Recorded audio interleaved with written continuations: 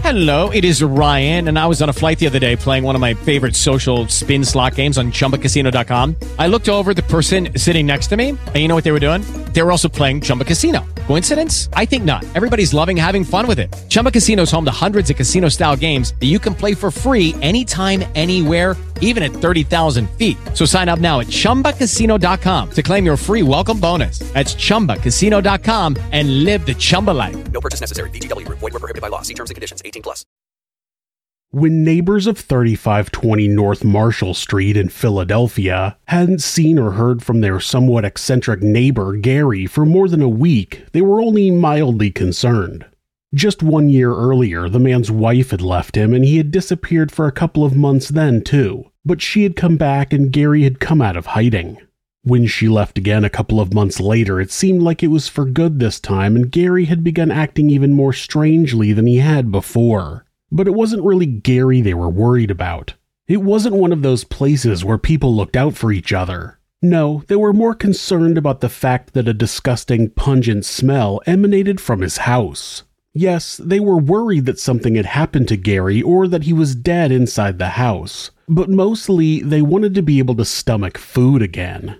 By the time police bothered to show up and do a welfare check, the smell had been lingering for days and it showed no sign of letting up. It would transpire that the truth of that smell was infinitely more horrific than anyone could have imagined.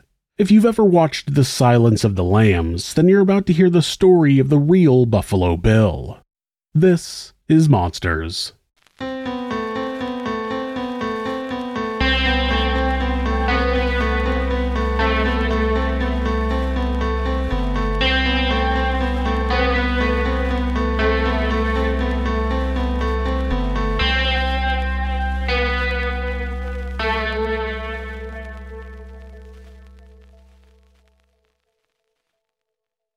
Gary Michael Heidnik was born on November 22, 1943, in Cleveland, Ohio. He was the firstborn child to his parents, who soon followed up with a second son, Terry.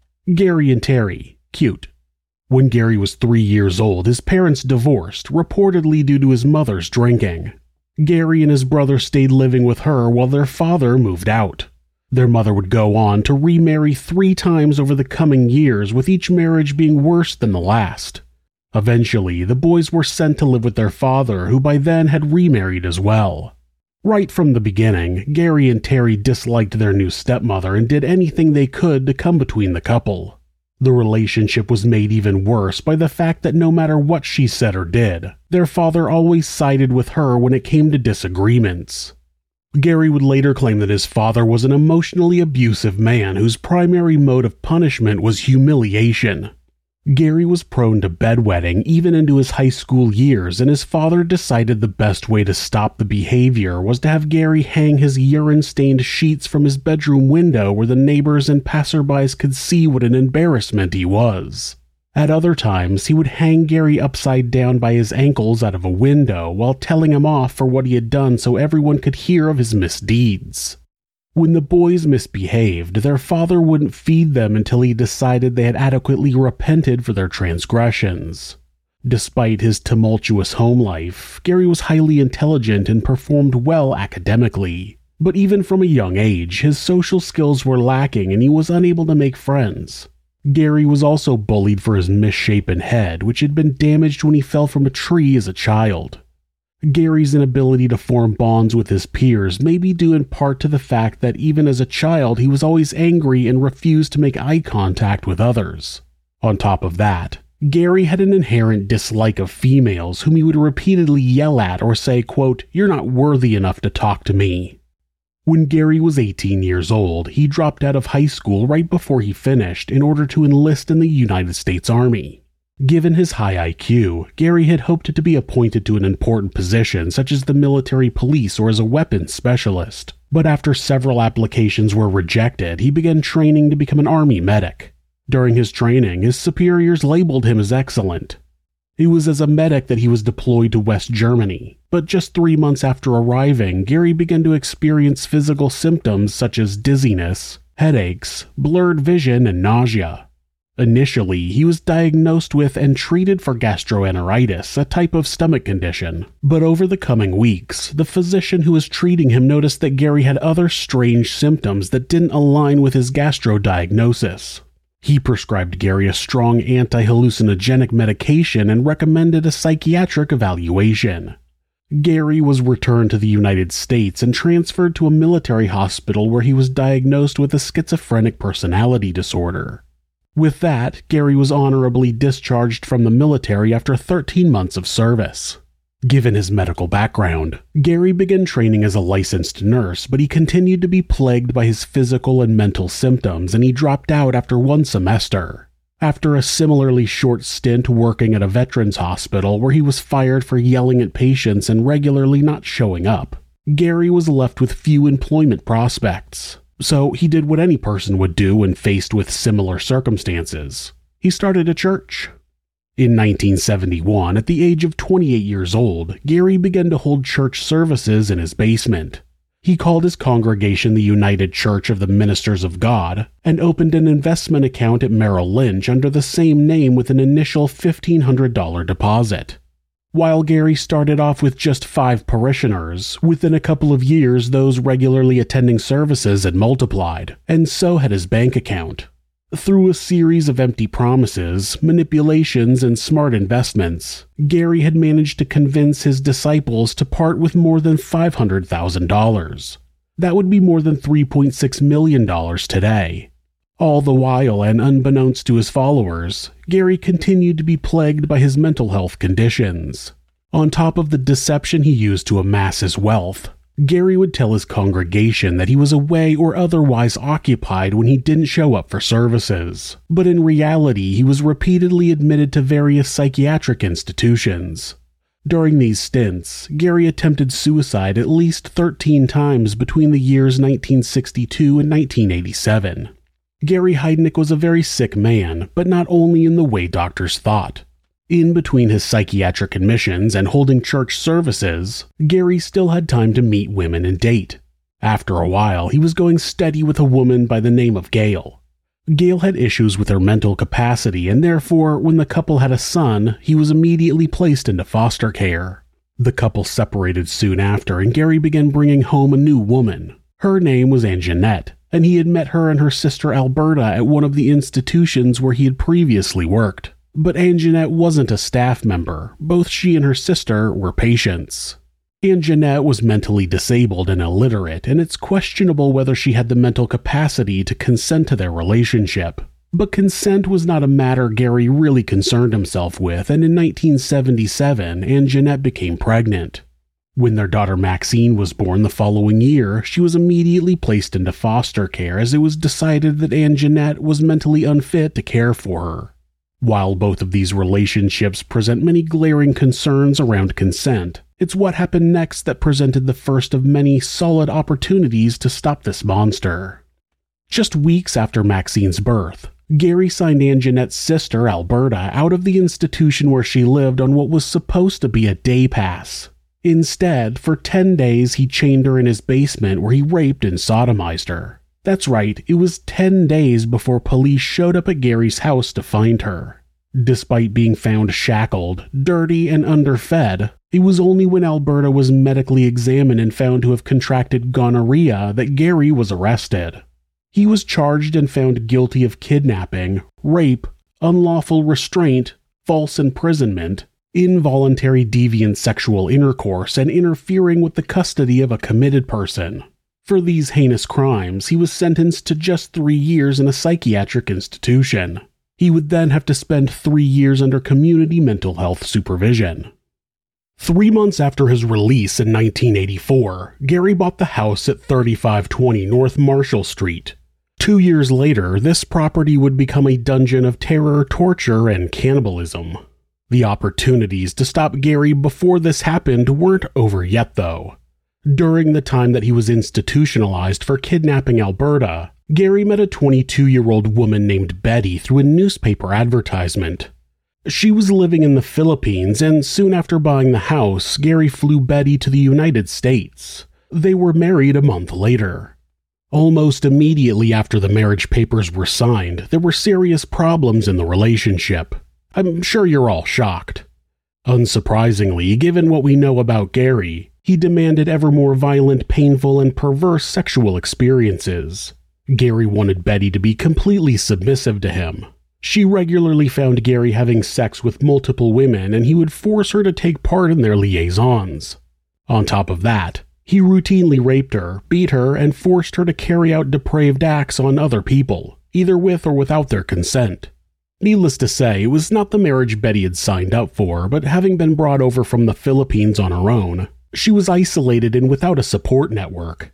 Betty might have stayed with Gary if she hadn't found out that she was pregnant just a few months into their marriage. Once that happened, she knew she had to get out. She couldn't bring a child into the nightmare she was living in. Betty decided not to tell Gary about the baby as she knew he would never let her leave. Betty made contact with local members of the Filipino community, and with their help, she managed to escape. Betty later filed a police report against Gary based on her experiences. Once again, Gary was arrested. This time, he was charged with assault, indecent assault, spousal rape, and involuntary deviant sexual intercourse. There's no record of any incarceration for these crimes, though. 6 months after leaving Gary, Betty gave birth to his third child, a boy named Jesse John. 2 months after his son was born, Gary began collecting the women who had become his prisoners. Josefina Rivera was a 25-year-old mother of 3 who had a rough upbringing. To make ends meet, she became a sex worker on the streets of Philly. It was in this way that she crossed paths with Gary Heidnik. On the evening of November 25, 1986, Gary offered Josefina $20 to come back to his place for sex. To Josefina, he looked like a well-presented guy. He was clean and tidy, and he drove a flashy Cadillac, unlike many of the sleazy Johns she had been with, and so she agreed. Together, they drove to the house at 3520 North Marshall Street.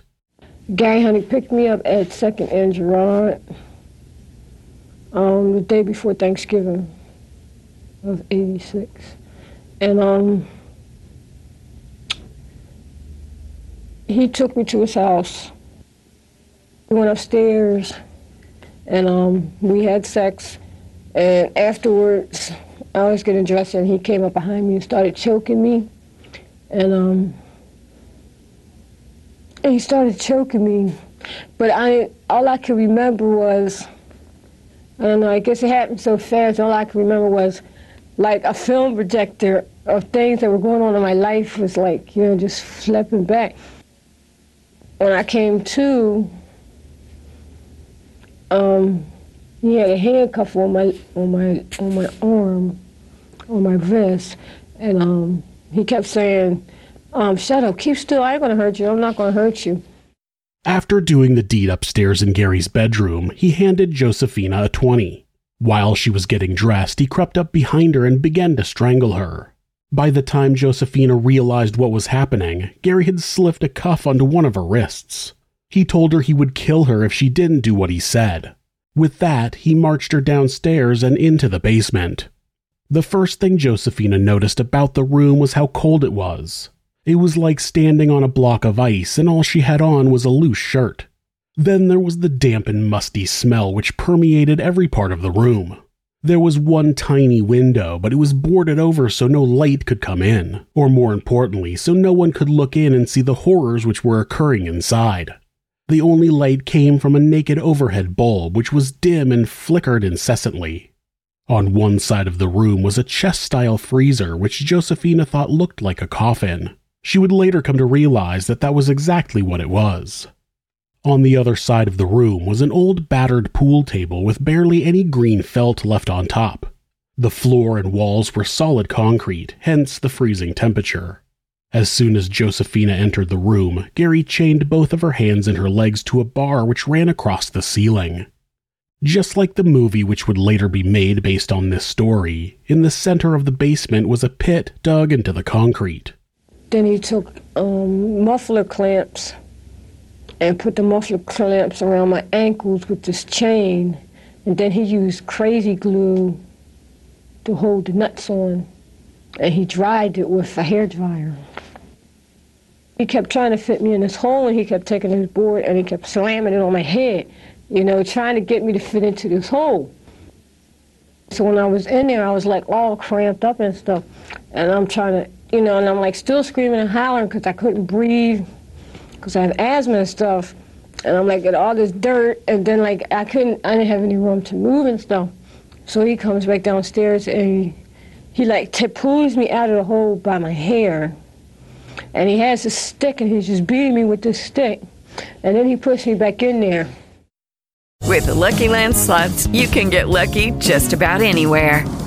This is your captain speaking. We've got clear runway and the weather's fine, but we're just going to circle up here a while and get lucky. No, nothing like that. It's just these cash prizes add up quick. So I suggest you sit back, keep your tray table upright, and start getting lucky. Play for free at LuckyLandSlots.com. Are you feeling lucky? No purchase necessary. Void where prohibited by law. 18+ terms and conditions apply. See website for details. At first, the hole was quite small, measuring no bigger than the average hand basin. But every day, Gary would come down into the basement and dig the hole bigger and bigger. As he shoveled, he talked, and his words could not have been more chilling. Gary told Josephina how all he wanted was a family of his own, but all his children had been taken away from him. He said that he wanted hundreds of offspring and that he was going to collect 10 women to impregnate so they could give him the family that he desired. That's when the reality of her situation struck Josephina. She was not going to be set free. She was not only going to be a sex slave, but she would also be forced to produce children. And even worse, she now realized that she was going to be the first of many who would be chained up in that dungeon. She was right. 2 days later, Gary brought a second captive down to the dungeon. Sandra Lindsay was a 24-year-old mentally disabled woman. In keeping with his own twisted traditions, Gary had met Sandra when he had been committed at the same institution as her. I was in there for a long time because I know I was in there at least 27 hours because of the times from the radio. The only thing I remember after that is that it was somebody upstairs over top of this hole that was crying, and I know he kept saying, "Come on, Sandy, you know I'm not going to hurt you. You know I'm not going to hurt you, right?" Me and Sandra, for the first month, me and Sandra were there by ourselves. We didn't take any baths. We didn't comb our hair, right? We spent most of the time in the hole. He would bring us hot chocolate in the morning for breakfast. And then when we went down, like at night, he would bring down maybe 2 or 3 hot dogs or something like that. As per his usual routine, each day he would go down into the dungeon and use a spade to dig the pit deeper and wider. After getting tired of digging, he would force each of the women to have sex with him, first by mouth and then vaginally, in hopes that he would impregnate them. Day and night, Gary ensured a radio was blaring music from the basement so the women's screams couldn't be heard. And when they did scream, Gary would beat them until they passed out. When that didn't work, he would throw them into the growing pit and lay sheets of wood over the top, which he would weigh down with bags of dirt. They could be left there for hours or days until Gary deemed they were worthy of being let out of the hole. When they were in the hole, they weren't given food or water. After a couple weeks of this treatment, Gary took his torture up a notch. He hung a large hook from the ceiling through which he fed a handcuff with the other end around one of the prisoners' wrists. When they misbehaved, they were forced into a half-standing, half-hanging position with one hand above their head and unable to move or change positions. Throughout their ordeal, the women weren't allowed to wear anything more than a light shirt. There were no blankets and no mattresses in the room. They were given very little to eat, sometimes just a few crackers and other days nothing. In another series of missed opportunities to put an end to the torture these women endured, Sandra's family had actually come to the house multiple times to find her. They knew of Gary through the institution where they had met. In the past, he had signed Sandra out on day leave and taken her to McDonald's and then back to his house. Her family didn't know it, but during these visits, Gary would force Sandra to have sex with him. At one point, she got pregnant. She didn't want to have a child, so with the support of her social worker, Sandra was able to organize a termination of the pregnancy. When she told Gary after the fact, he flew into a rage and stopped taking her out of the institution until the day that he abducted her. To put an end to Sandra's family making all these unannounced visits, Gary forced her to write a card and letters telling them not to come looking for her as she had run away and was fine. But the letters did little to deter Sandra's family, and when she had been missing for about a week, they notified the police that they thought she was being held captive at Gary's home. Appallingly, the officer took the letters as proof that the mentally disabled girl was in fact a runaway. When he ran a check on the man the family were accusing, he misspelled Gary's last name and decided that the situation didn't warrant any further investigation. 3 days before Christmas that year, a third prisoner joined Josephina and Sandra. This time it was Lisa Thomas, a 19-year-old mother of one. By the time she entered the basement, the pit in the middle of the dungeon was big enough to hold both Josephina and Sandra lying down at the same time. When either of them misbehaved, they would both be forced to lie in the pit together in total darkness until Gary released them. With the arrival of his third victim, it became clear that Gary had a very specific type. He only abducted women who were young and who were black.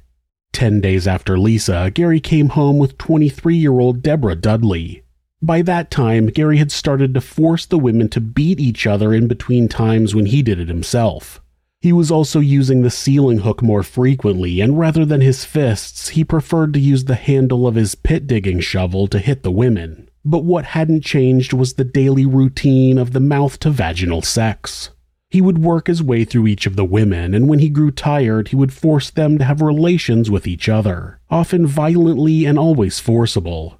All the while above ground, Gary carried on living life like a somewhat normal person. He had girlfriends who stayed over at his house. He had dogs whom he fed and walked. In fact, he treated those dogs better than the harem of prisoners he kept in his home dungeon. The dogs also gave him an idea, and after Deborah arrived, Gary began feeding the women dog food almost exclusively. 2 weeks after Deborah, Gary abducted his youngest victim, Jacqueline Askins, who was just 18 years old. With 5 women now occupying the dark, cold, and unhygienic basement, the situation was bad, really bad, but it was about to get infinitely worse. When Gary realized the women would talk about how they could hear him leave the house each day, he worried that they would scream and alert others to the situation, and he worried that when he was gone, they would talk about him and make a plan to escape. To solve this problem, Gary took screwdrivers and shoved them deep into the women's ears so they couldn't hear anything. He kept pushing the screwdrivers in until liquid spilt from their ears. He installed another hook on the ceiling and strung the women up by their wrists for days. While they were hanging, they couldn't move and he refused to feed them or even give them water. Using this method, Gary clocked up his first murder. Sandra was left in such a position for 5 days after having dared to try and remove the wooden cover over the pit, but Gary thought she might be pregnant, so he broke with his ritual and tried to give her food. Sandra refused to eat. She was the most confrontational of the women and routinely stood up to Gary no matter the punishment he dished out afterwards. When she refused to eat, Gary took to forcing the food into her mouth and covering her face with his hands until she had no choice but to swallow. After a few days of being strung from the ceiling, she complained of a fever and she started vomiting. Gary refused to believe there was anything wrong with her, and he wouldn't let her down due to her previous refusal to do as she was told. A few days later, he finally unlocked the chains and Sandra slumped to the floor. It caused Sandra to go on punishment for all these days, and he had her handcuffed, like to the ceiling beams, like for a couple of days, and she wouldn't eat and stuff. And he didn't, and he was trying to make her eat, and she was putting bread in her mouth. Because when you got on punishment, first he would just give you water, then he would give you bread and water, and then you, I don't know, I guess he would take away all your privileges, and then you'd have to start all over again, Her whole body just fell, and she was just the only thing that was holding her up was just the handcuff, And I kept saying, Lisa, go over there and tap Sandra and see what's wrong with her, because her whole body was collapsed. And she kept tapping her, and Sandra didn't move,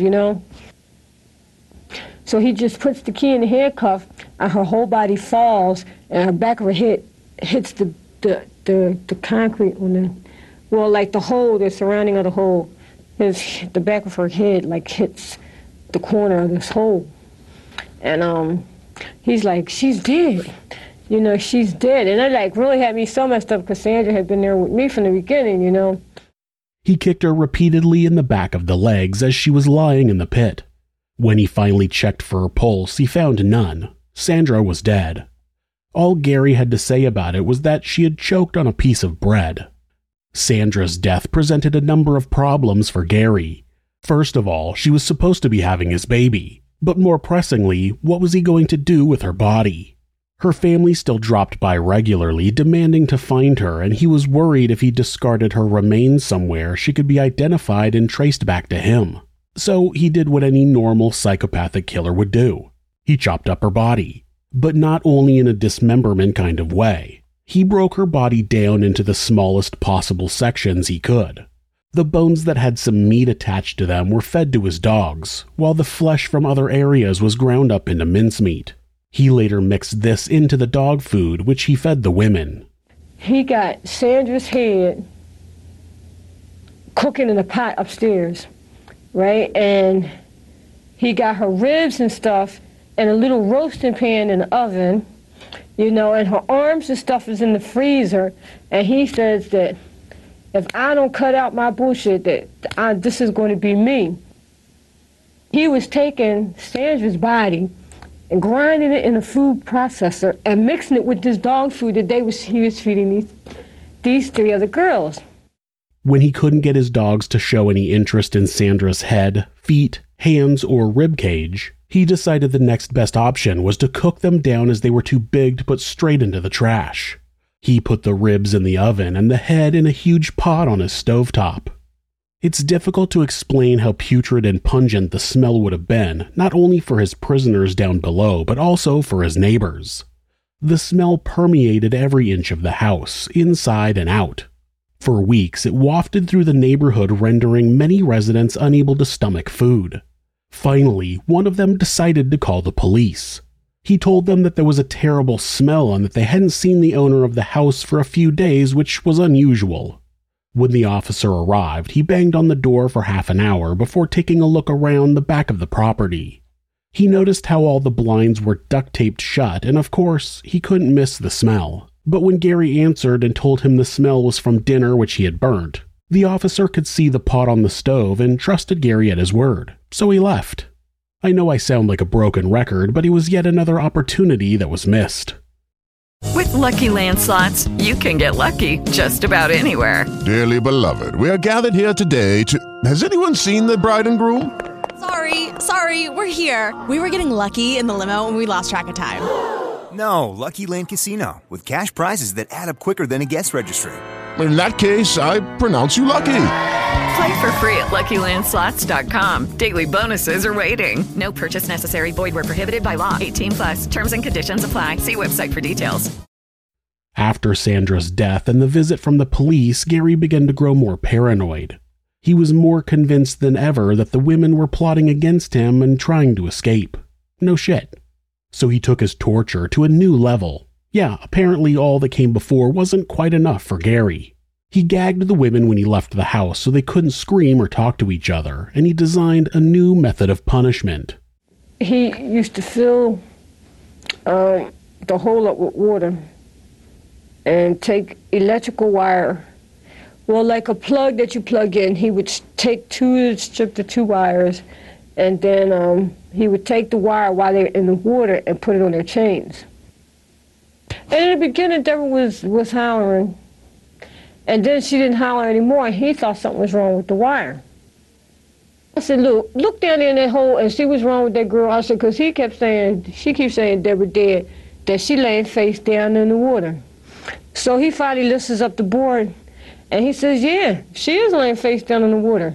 And he's like, picks her up like by her hair, back of her head and something. He's like, yeah, he's right, she's dead. And now he's like, now all my troubles are over with. Now I can get back to having a peaceful basement.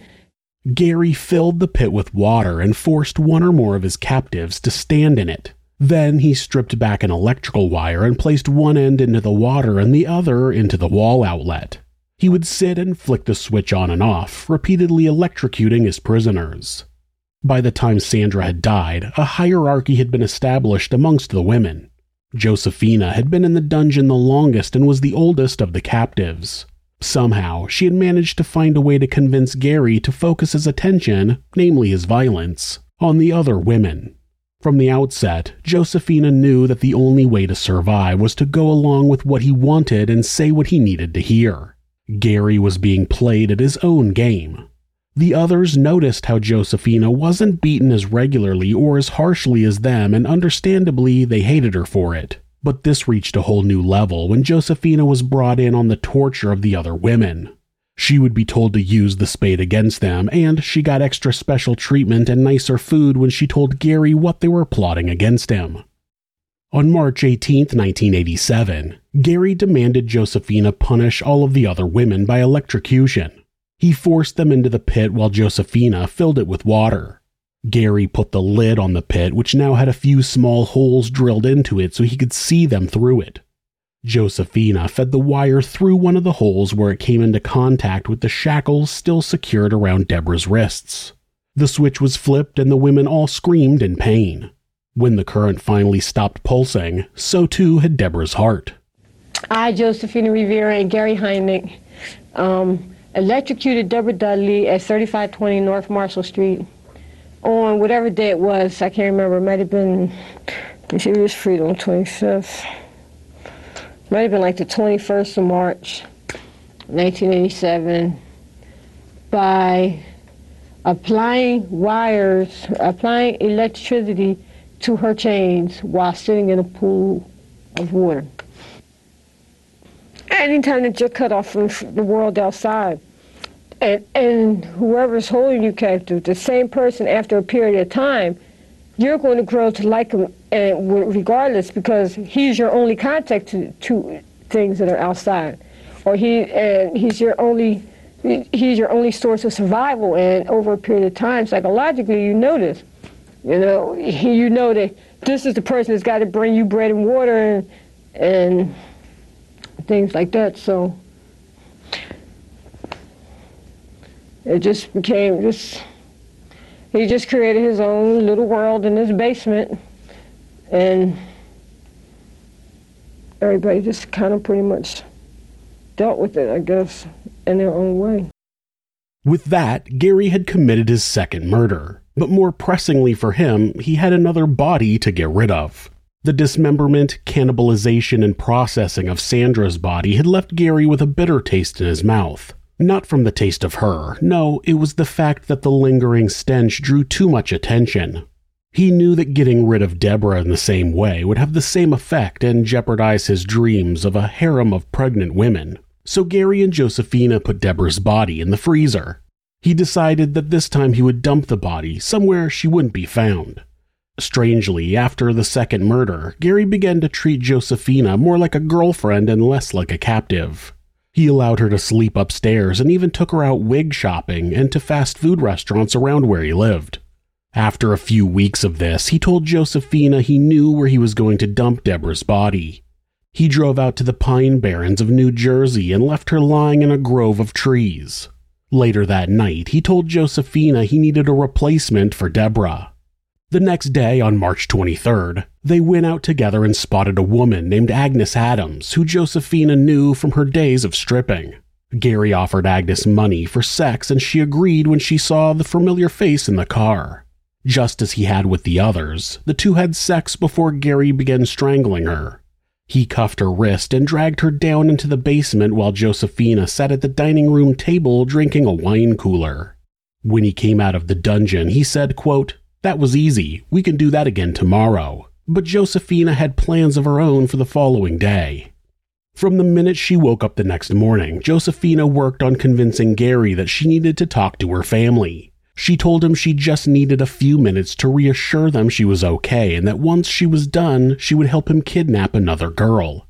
Gary was reluctant at first, but then he reminded himself that he had made Josephina sign a confession implicating herself for Deborah's murder, and he warned her that if she ran, he would kill the others. So that night, he dropped Josephina off near her parents' house. They agreed to meet at a gas station parking lot at midnight, but instead of going to her family, Josephina went to the house of the man who was her boyfriend before she was abducted. When he opened the door, she attempted to tell him about the torture and imprisonment she had endured, but the man was skeptical. It just sounded too wild to be true. Rape, abductions, cannibalism, electrocution, beatings, and not just to her, but to other women as well. It wasn't until Josephina showed him the scars left on her wrists and ankles from the shackles that he considered she might be telling the truth. By then, he wanted to go and deal with Gary himself, but eventually he saw reason and together they called 911. Yet, just like her boyfriend, the police struggled to believe that what she was saying could be real.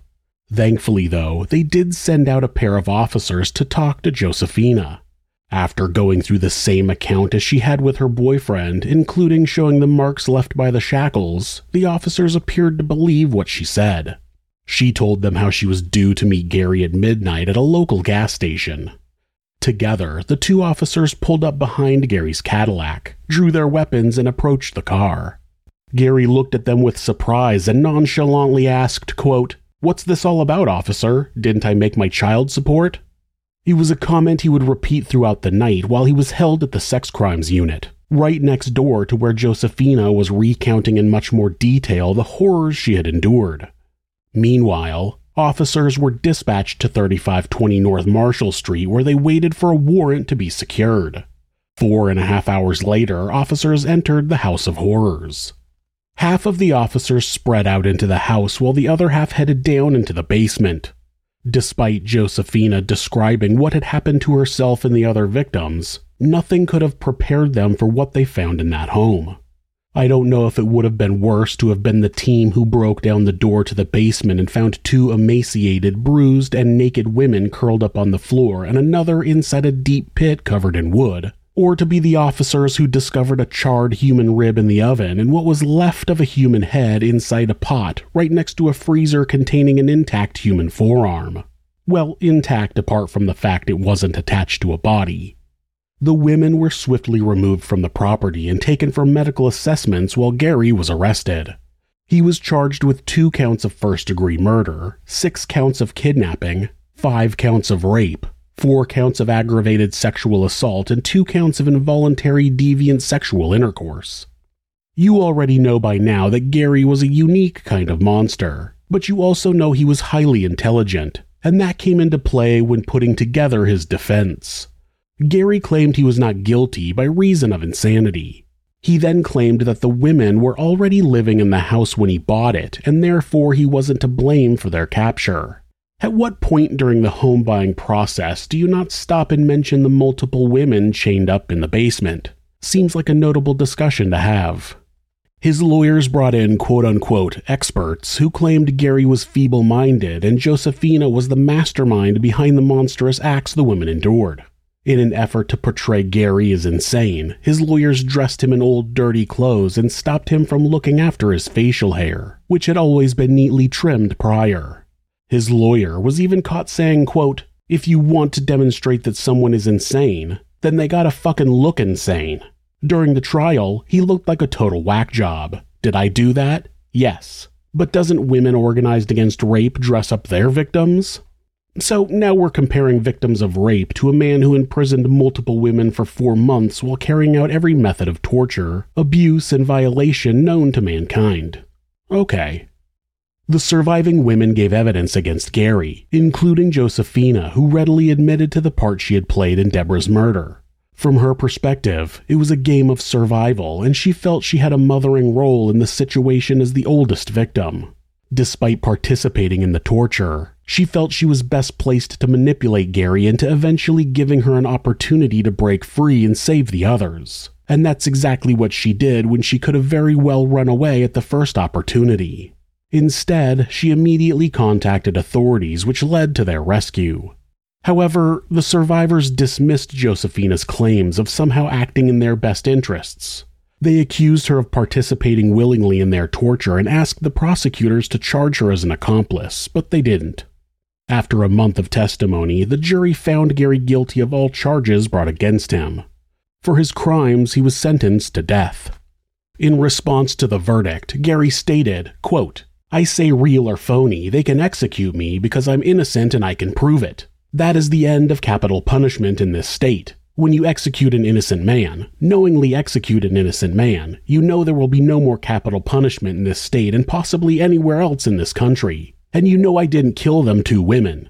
Go ahead and execute me. Yes, I want you to execute an innocent man so there will be no more capital punishment. I want to be executed because I want to be the last man in this country ever executed. That's the end of capital punishment. You don't do that shit, not in America, and you're not going to do it anymore because I'm ending capital punishment." Gary spent the next 11 years incarcerated before facing execution in 1999. During that time, he claimed he was guilty of all the charges except murder and therefore he should be exonerated. He asserted that the women were solely to blame for the deaths of their fellow prisoners, and he requested that his execution be brought forward as once the state executed an innocent man, then capital punishment would end. Despite Gary appearing to want his execution sooner rather than later, his daughter Maxine repeatedly appealed for leniency and a stay of his execution. She claimed that while Gary carried out the crimes for which he was convicted, he was a deeply unwell and psychotic man and therefore he was incompetent to be executed. In her opinion, you can have an extremely high IQ, astutely defraud churchgoers of hundreds of thousands of dollars over a number of years, meticulously plan and carry out multiple abductions and repeated torture in your dungeon while carrying out a seemingly normal life above ground and also be incompetent. Anyway, on July 6, 1999, Gary Michael Heidnik was executed by lethal injection in Pennsylvania. Ironically, Gary was right about one thing. He was to be the last person executed in the state of Pennsylvania up until today, but it wasn't because he was innocent. In later years, Gary was one of 7 serial killers whom the character of Buffalo Bill from The Silence of the Lambs was based upon. He truly was a monster of monumental proportions. If you're the victim of domestic abuse, please reach out to someone for help. Please talk to your local shelter, or call the National Domestic Abuse Hotline at 1-800-799-SAFE. That's 1-800-799-7233. Or you can go to thehotline.org to chat with someone online. This website is set up so that at any time, hitting the escape key twice will take you to a Google search page. That way, if your abuser is nearby, you won't get caught seeking help. If you're having feelings of harming yourself or someone else, or even just need someone to talk to, please contact your local mental health facility, call 911, or call the National Suicide Prevention Hotline by simply dialing 988 in the United States. They're available 24 hours a day, 7 days a week, and will talk to you about any mental health issue you may be facing. Thanks so much for letting me tell you this story. If you enjoyed it, subscribe on whatever platform you're on, hit like, rate us, or leave us a comment. You can also check out our other show, Somewhere Sinister, on YouTube or anywhere that you listen to podcasts. If you'd like to support the show, check out our new merch at Teespring. The link is in the description. Thanks again, and be safe. With the Lucky Land Slots, you can get lucky just about anywhere. This is your captain speaking. We've got clear runway and the weather's fine, but we're just going to circle up here a while and get lucky. No, nothing like that. It's just these cash prizes add up quick. So I suggest you sit back, keep your tray table upright, and start getting lucky. Play for free at LuckyLandSlots.com. Are you feeling lucky? No purchase necessary. Void where prohibited by law. 18+ terms and conditions apply. See website for details.